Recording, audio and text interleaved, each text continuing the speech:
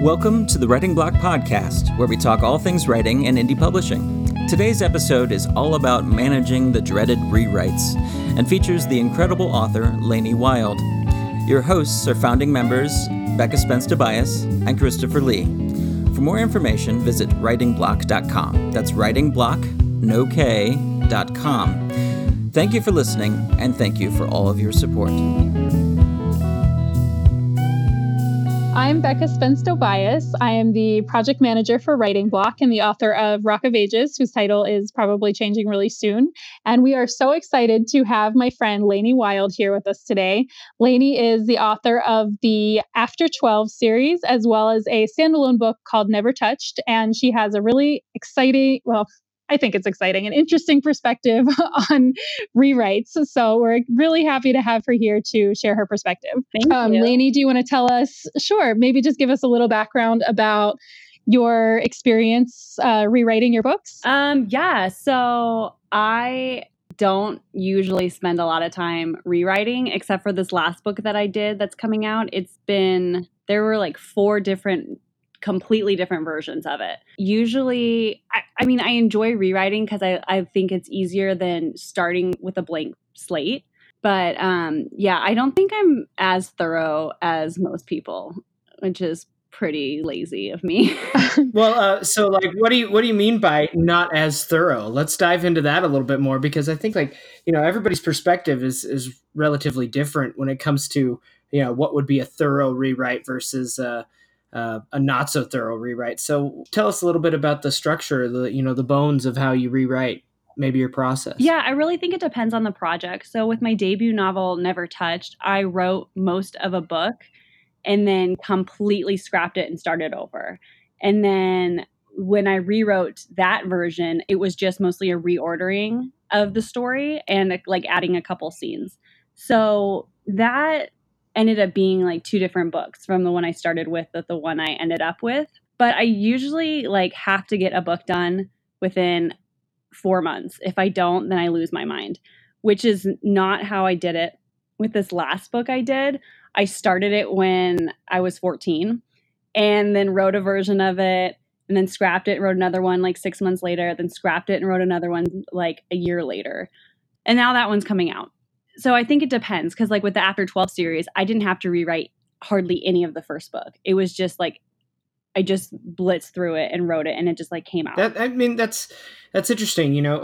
My own personal perspective on it is that you have one of 2 choices. You're scrapping the whole thing and you're starting out brand new blank page, right, with the same general idea maybe in your head, or you're trying to track down the bones of what were maybe good out of the first draft or the first manuscript, and trying to develop from there. And so that's a really interesting perspective. How about you, Becca? So I guess mine was actually a little different, because it wasn't really either.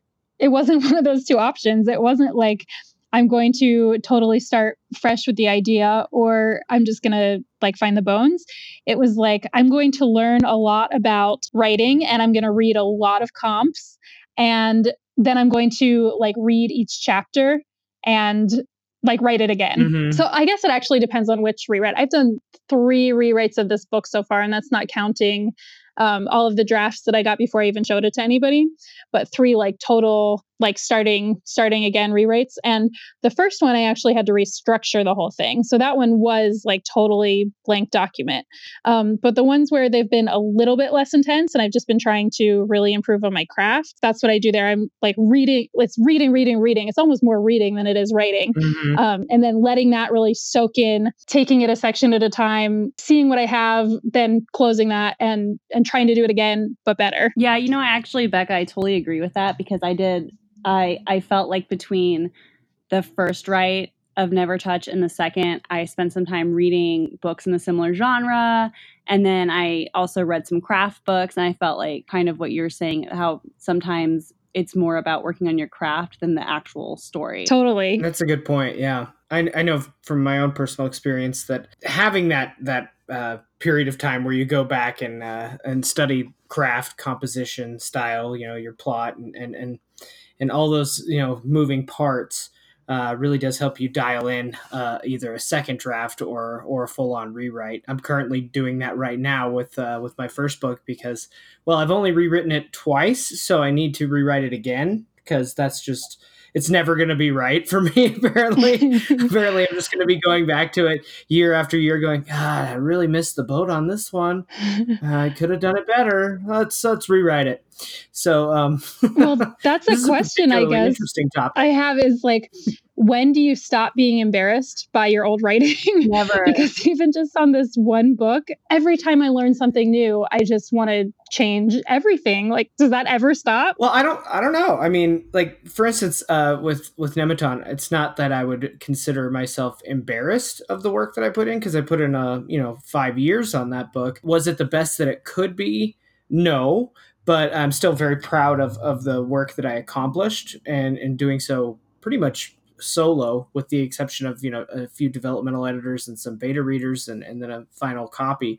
What I find, especially with certain ideas, if you have a certain idea that you're really in love with, it's one of those things kind of like, maybe George Lucas-esque, where you're like, I'm never going to get this right. I want to keep going back and making it better because this is like my baby, right? Other things I can put aside and be like, yeah, I'm totally done with that. Happy with that. Don't need to go back there at all and just move on. Yeah, that totally makes sense. I remember reading in Big Magic, Elizabeth Gilbert's book, where she talks about with her novel, The Signature of All Things, that there are totally things that she could have fixed. There are things that aren't perfect. There are a few plot holes. There are some characters who aren't as well developed as they should have been. But she kind of reached a point where she said, this is as good as this novel is meant to get. Mm-hmm. And if I work on it anymore, if I tinker with this one anymore, it's going to take something away from like the essence of it. Yeah. When do you know that you're done? Yeah, exactly. You don't really. I don't know. I look at my debut novel and it's like painful to read. I hate that it's in past tense because it messed up a lot of stuff. I don't know. I feel like even once it's out there, and even if you get good reviews, it's just like, it doesn't ever feel done, because I still feel like there's stuff I would change. Oh, don't tell me that. I'm sorry.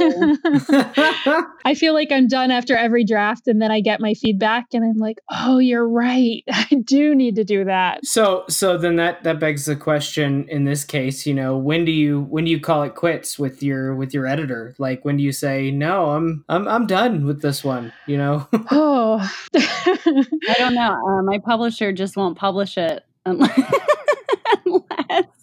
unless they like it. So I had this book that's coming out, When Light Shatters. It comes out in August, and they full on rejected my third version of it, which was my third version I've written over a couple years. Completely different story.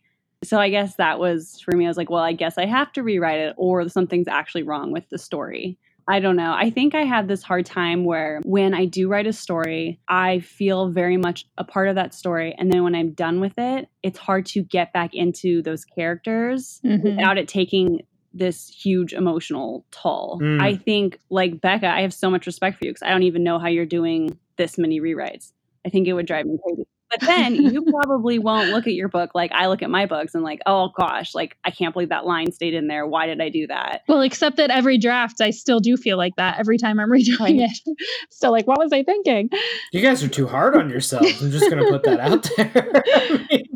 I mean, it's like, again, to bring back George Lucas, who's definitely not the greatest writer, but he said with most pieces of art, they're never finished, they're abandoned. And at a certain point, you kind of have to put something aside. I mean, how many other stories, Becca, could you be telling at this point in time while you're in rewrite phase, X or Y? And not to challenge you on what you're doing, but like, I think that's a kind of a good thing to kind of think of, is like, when am I going to get onto my next project? Because, as writers, we want to write more than one or two in our lifetime. And so if you obsess over every one. Yeah. I mean, you're not going to get, you're never going to, write that one story that is just going to set you over the top with joy. I think, how many books did you have to write, or stories did you have to write before you finally found one that you were like, yes?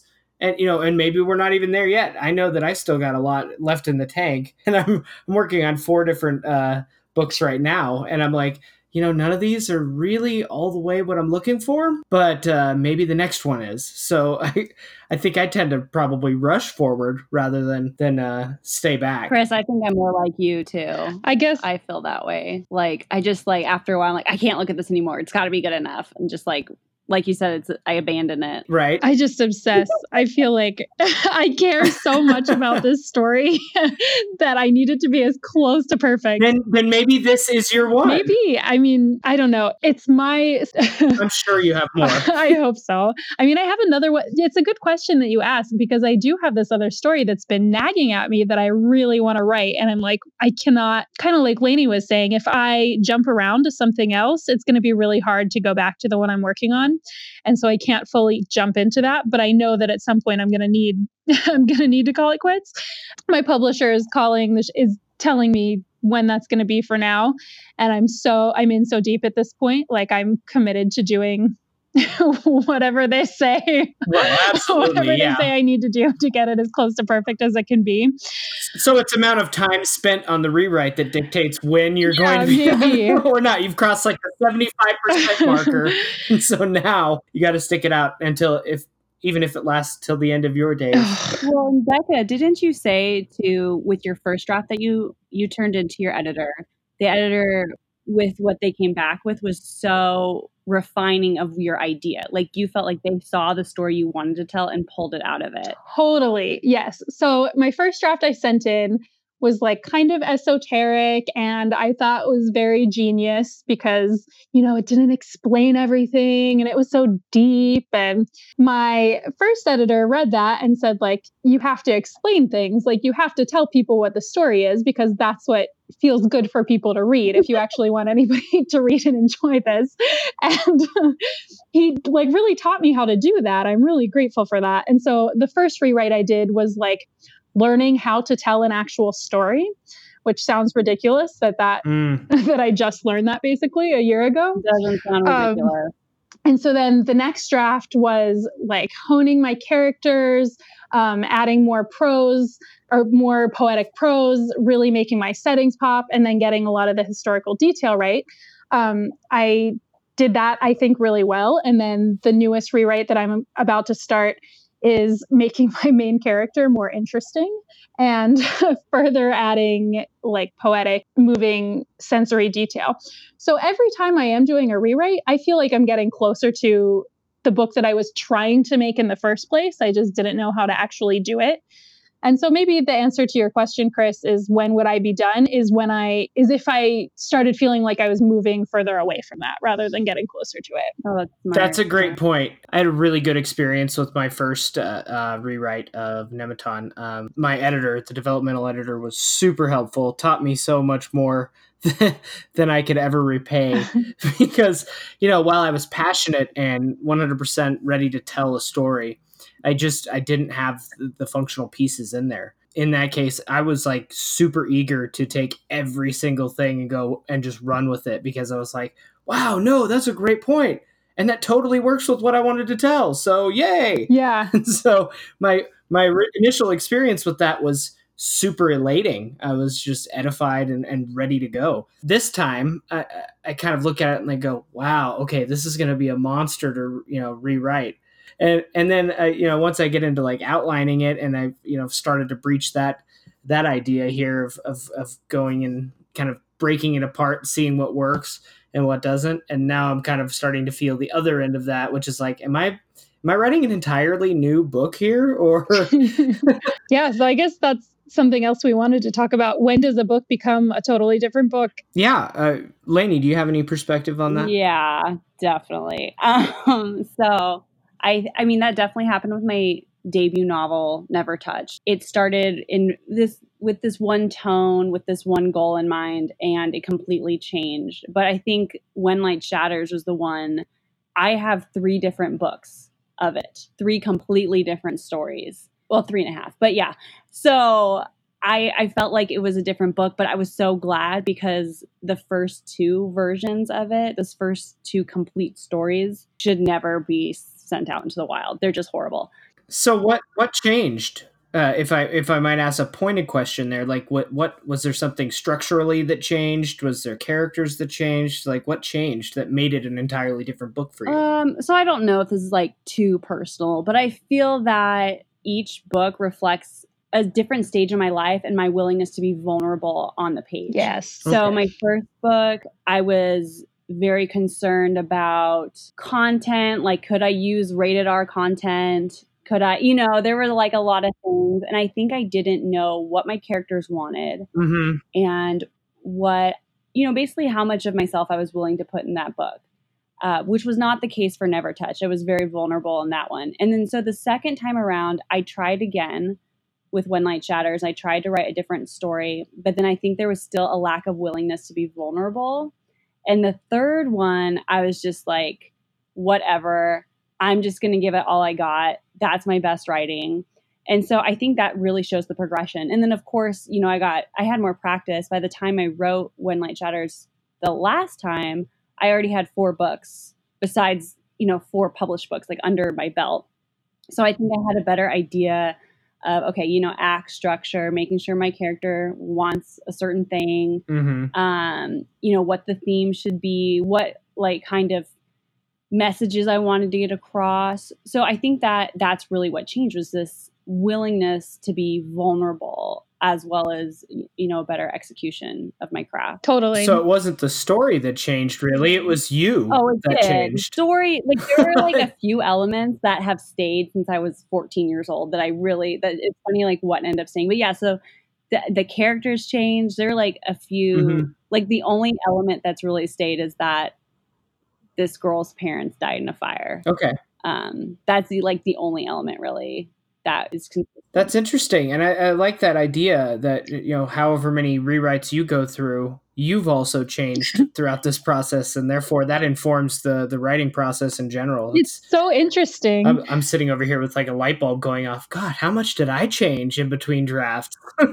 Writing can really show your growth as a person. And I think this has been kind of a way that I've seen how, just how I've grown as a person and as a writer, seeing these different rewrites.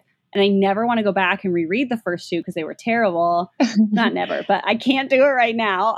Because it's just like, I can't believe I wrote that. It's horrible. It's so interesting. Like, it makes me think, what is the core of a story? Like, what is the heart of any given piece? If everything changes, it's almost like, this is a funny example, but how every cell in your body rejuvenates over like 7 years or whatever, and like what makes you still be you or whatever question, like what makes a story still be itself if like everything has changed. And I wonder that with my own story, the heart of mine is a woman struggling with whether California or West Virginia is her home, and basically everything else has changed. So yeah, it's your theme.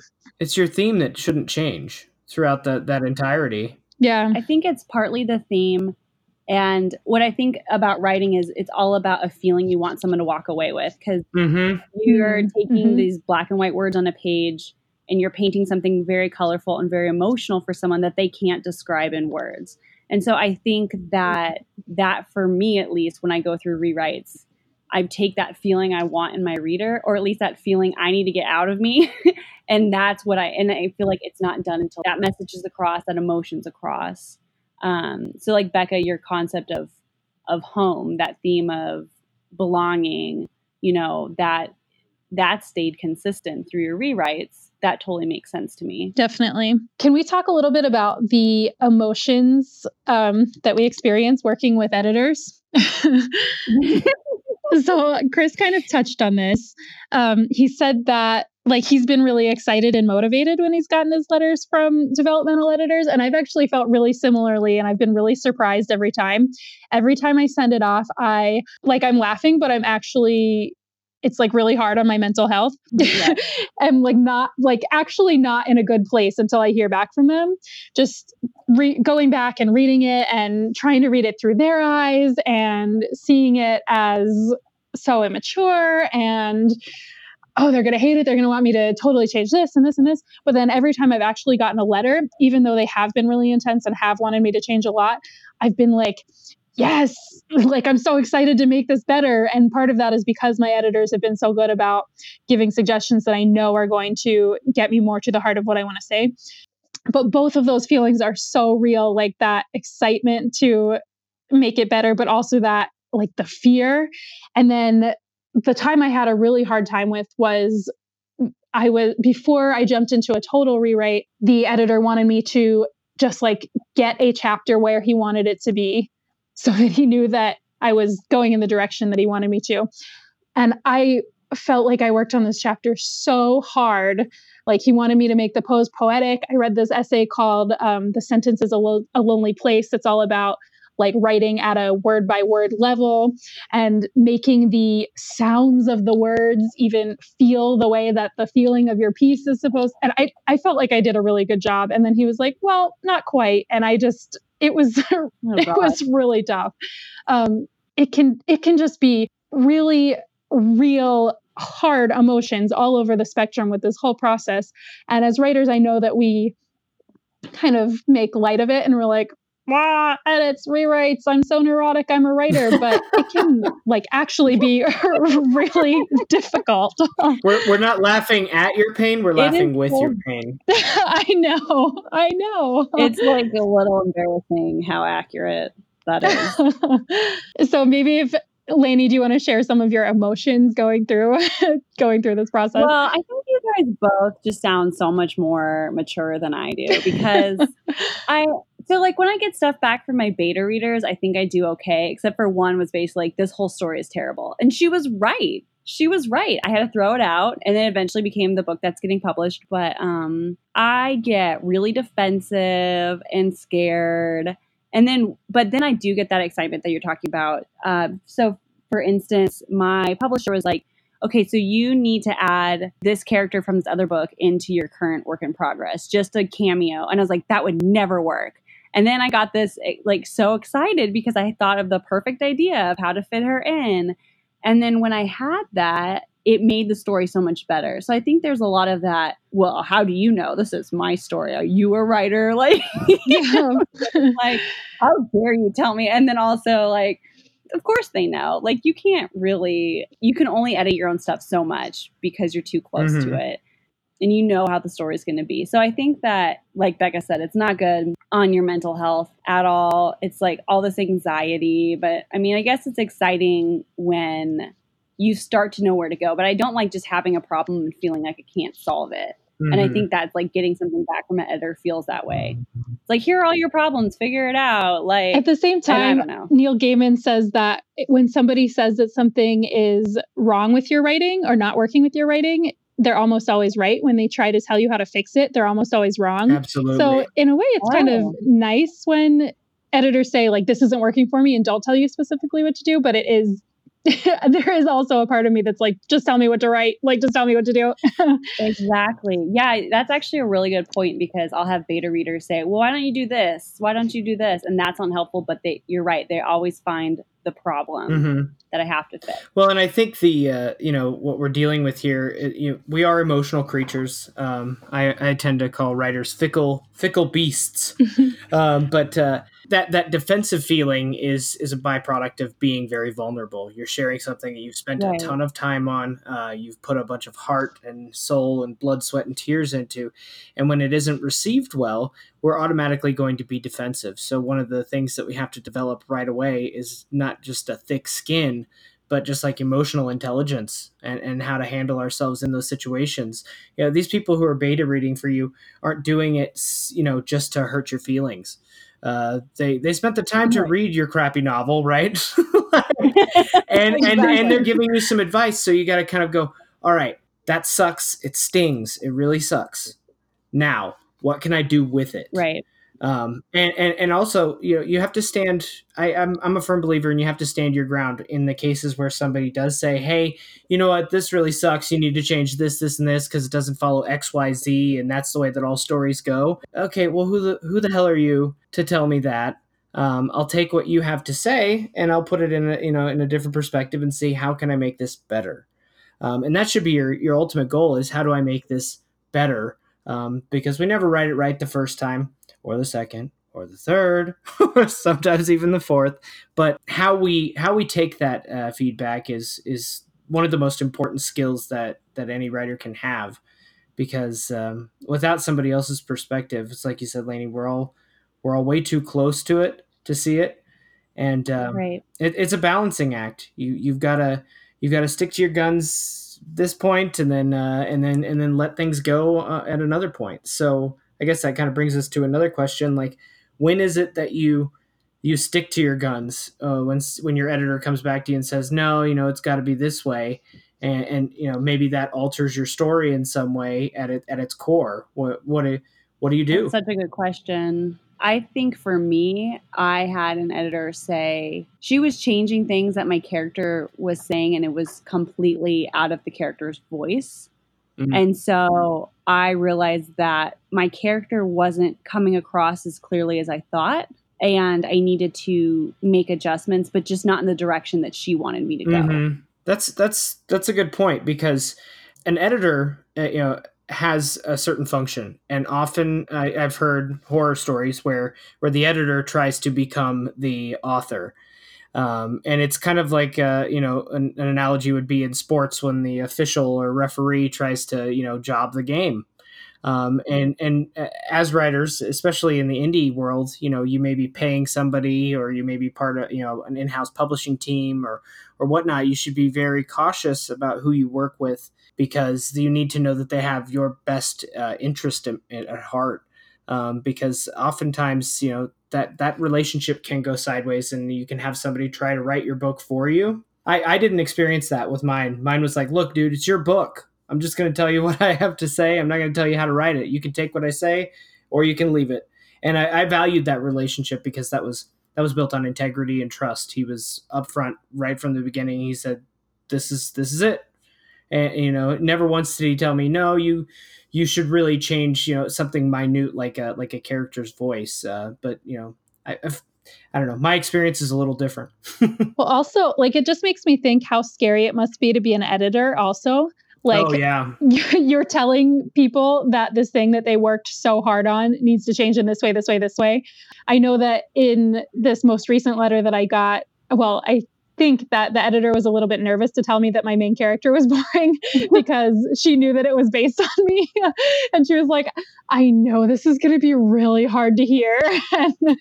And it actually was fine, because I had kind of thought, like, I don't know if this character is interesting to anybody else, or I don't know if I've conveyed this, but she was super careful about how she said it, and explained, well, sometimes when authors base characters on themselves, it can be hard to get them to come across as interesting, or with as much agency as you intend, because you're so in that character's head. So she framed it really well, but I could tell that she was kind of nervous that I was going to take it as you're a boring person. And I didn't, but I can imagine that kind of thing could be really scary when you're giving that kind of feedback and that something is so close to people. Mm-hmm. Yeah, that makes total sense. I think the other thing is, because When Light Shatters, this book I've written so many times, the character is based on me as well. And I think it's also a level of vulnerability, because I think we're all really interesting at our core. But if we're filtering the character because, I don't know, for whatever reason, we're being protective of ourselves,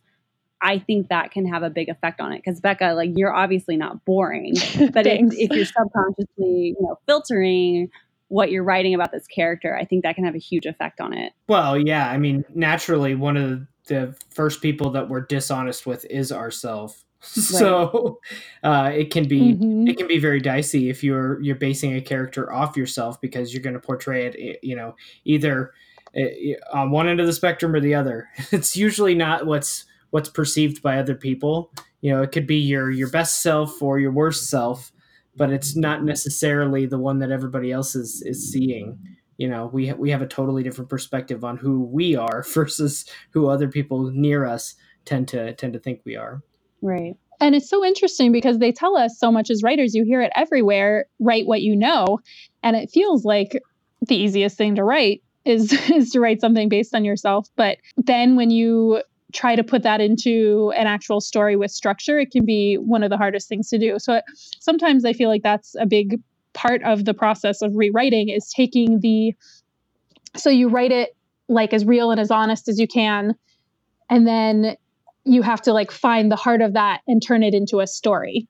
Mm-hmm. At least that's been a big part of the process for me. Well, it speaks to the fact that I guess I shouldn't say that it's a fact. It's one of my opinions. I don't think that a great many people know themselves as intimately as, say, they would know a character that they've created, right? It's just a part of the human experience. We don't know ourselves as well as we should, and those that do tend to be very empowered individuals. And as a writer, we all know that we're very flawed. So that's why we feel like we can play God and create characters that have these flaws that are very similar to us. Yeah. Right. Should we talk about how to stay motivated? Yes. Through this whole long process? I guess that's another question. Did you guys realize before you were serious about your writing how intense the editing process was? Because I definitely did not. No, I did not. No, and each time it still amazes me.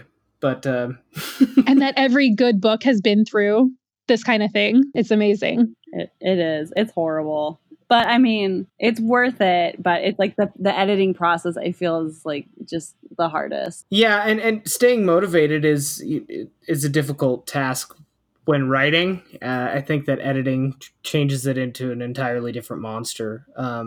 It's so tedious. And I'm talking about like some of the stuff that you go through, before developmental editing and the basic word to word. Like, I can't even imagine just doing copy editing for work. I would just probably hurt myself. Like, I couldn't go line by line like that. And I'm so thankful that there's so many apps that can help you look not quite as dumb as you might seem before you send it off to somebody. And for me, it's always like, I'm just not paying attention. Whenever I make a mistake like that, I'm either moving too fast or not paying attention when it comes to editing, and then I end up looking like my foot stuck in my mouth when I send something off. So much of the advice online for writers is just about like, just get it out there. Like, it doesn't matter if it's good. It's all about getting that first draft out there. And because of NaNoWriMo, and it's great that there's so much advice and encouragement like that out there. But I found myself, when I was starting the first developmental edit process, Googling, it sounds the dumbest thing, like support for edit, or like motivation for editing, or is editing this hard for everyone? Like, there is not as much out there that shows people that they're not alone at this part of the process. No, and so if you're listening to this, you are not alone. It is this hard for everybody, and you will get through it. Yeah. Well, I think the advent of self-publishing has shifted a lot of the industry in that regard. Becca, you're going through something that's particularly, closer to a traditional model. In that case, you're going through a much more rigorous editing phase than, say, I did when I self-published my first one. You bring up a really good point. It shouldn't be a race to getting your first book out there, because, while that can be a motivational boost for yourself to maybe go continue and start writing, instead of like hit an editing wall and go, I don't even know if I want to write anymore. You run the risk of putting something out there that tarnishes your name, and then you have to change to another pen name, and it could just. I think what's helped me is having a good group of beta readers who can see what I'm trying to do and just keep like encouraging me to keep going. The other one is just, I think so with my debut, Never Touch, I was so in love with Sawyer, and I wanted other people to meet her. And that just kept me going. It's like, it has to be good enough for other people to meet her and understand her. And now I have a very shallow motivation, which is the cover. Like, I want to see a cover for my book. And so I'm like, must get it done. Do it for the cover. And it's like, it's so shallow, but it's like a little carrot I have to dangle for myself to just get there. I bribe myself too. I'm like, okay, if you get through this chapter, you can go get some coffee. if you get to this, you can get a pin. I'm like a little kid. Well, I think that's a good point too about just about beta readers in general. They can be a huge ally in the process. Definitely. Because if my process is before I do any like heavy developmental editing is just have some betas read it right away, and if you find a good beta reader who jives with you and who kind of understands what you're going for, hang on to that person. They're so valuable because then you don't get yourself into quite as much of a sticky situation with rewrites because you've gotten a bunch of feedback before you've taken that road, if you will. So you get so much valuable intelligence from them. So that's my note. Hang on to them. My beta reader, I don't even know if I could call them beta readers. When I thought my book was genius before I was even on this road, and I gave it to like my mom and my sister and my best friend, and so they all loved it and just told me, you are a genius. And so definitely go for the honest, the honest people who, I mean, they should love you, but not that much, I guess. Right. Yeah. Well, yeah. And if you pay for you, I have a friend who totally crushed my dreams. Mm-hmm. And I'm so grateful for her because I know she's my best beta reader because she will tell me this is terrible, or I just always can trust her feedback. So I think it's just, you got to find someone who's got that personality. So I also have blogger reviewers that will beta read for me, and they are amazing. They read so much. They read in my genre, and they're used to being honest. So that helps a lot too. Yeah, that is important. I tend to just find somebody who works or gets paid either in like an editorial role or something like that to start reading it. Somebody who doesn't know me, isn't familiar with the story, unless I've worked with them in the past. Somebody who's not going to just tell me, yeah, it was so good. Well, thanks for reading it. Right. But you don't have to rely on friends and family. If you're out there listening, take the leap, maybe pay somebody $25-$50 to read your book and try and find somebody who's, maybe done this before. And that can be a huge help. That being said, I do think it's important to have one beta reader who is just super affirming, because that will get you through. Yes. My friend Stacy would read my, kind of like what you were saying, Becca, about how everyone's like, you're a genius, this is perfect. Had I not had her, I would not be a writer. Like, I really, because I would take anything critical, but I think she could really hold on to the fact that, okay, this is a rough draft, and she liked seeing it evolve. That is a good thing, yeah. Yeah, I mean, you have to have people who are critical, but if you got to have a cheerleader too. A healthy mix. And a little plug, I guess, Writing Block is an awesome place for both of those things. Writing Block has been so amazing for meeting people who are at all stages of the process and are so encouraging and will tell you, this is normal, all of the things you're doing and all of the things you're feeling. It's been awesome for finding people who will read your book and be cheerleaders and honest. It's just an amazing support and resource, and I'm so happy. I'm so happy that we have us, and we're hoping going forward that we're going to have like a more official way to exchange beta reading. So stay tuned. Yeah, it's going to be awesome. Yeah. Should we maybe give some advice to people? Sure. It may not be helpful, but so was that a drum? Oh yeah, that's the joke drum. Okay. We've also got, I thought I heard it. We've got dramatic piano for something sad.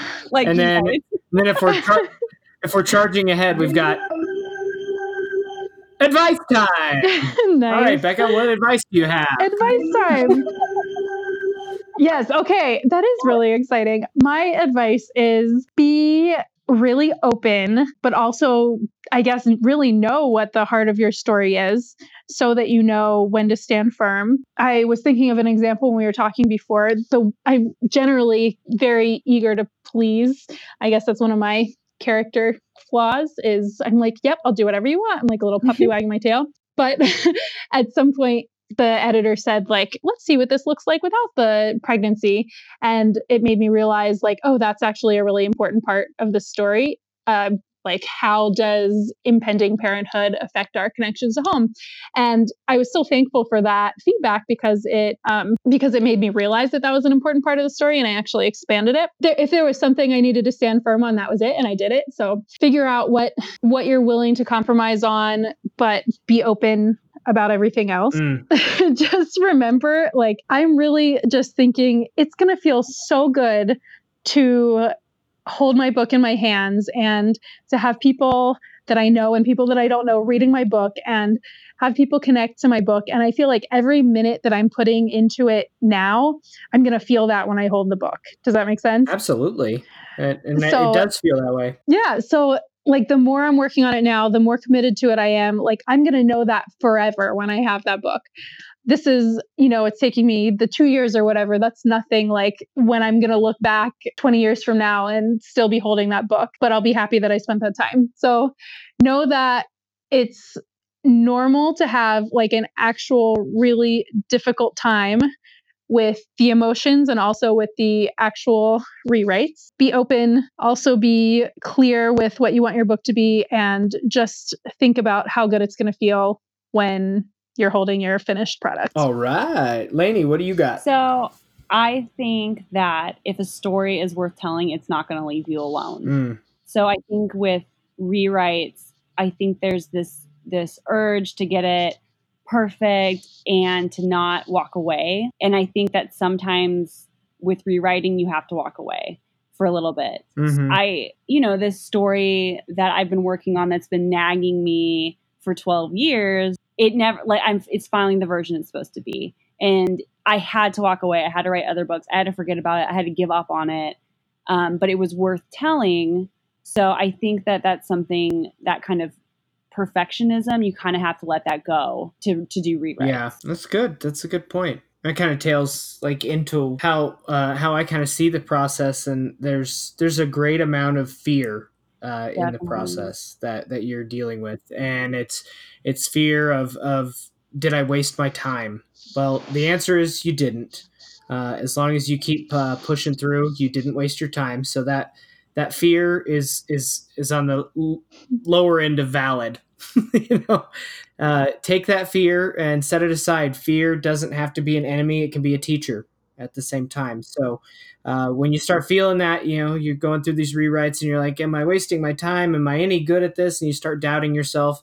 You know what? You spent the time to put something together to get it to this stage, and that's not something that very many people can do. In fact, you should applaud yourself just for getting to that stage, and know that if you continue down this road and you keep pushing for what that theme is, that message that just won't leave you alone whatsoever, if you keep aiming for that, you can't miss.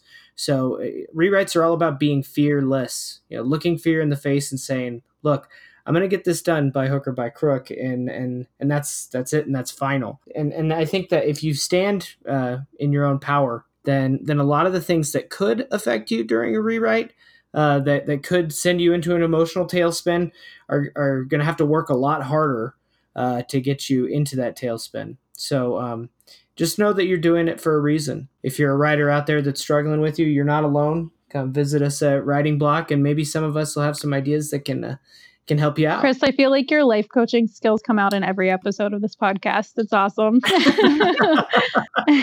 Well, I try to include them, I even went and started working on that project that you said I should work on. Yes. And I think it's going to be part of this course that I'm putting together. Awesome. There are such exciting things to come from Writing Block. I'm so excited. Woo-hoo! So thank you so much, Lainey Wild, for being with us today. This was awesome. Do you want to tell people, of course, do you want to tell people where they can find your book? Sure. Well, my books are pretty much everywhere. But if you want, you can just go to LaineyWild.com.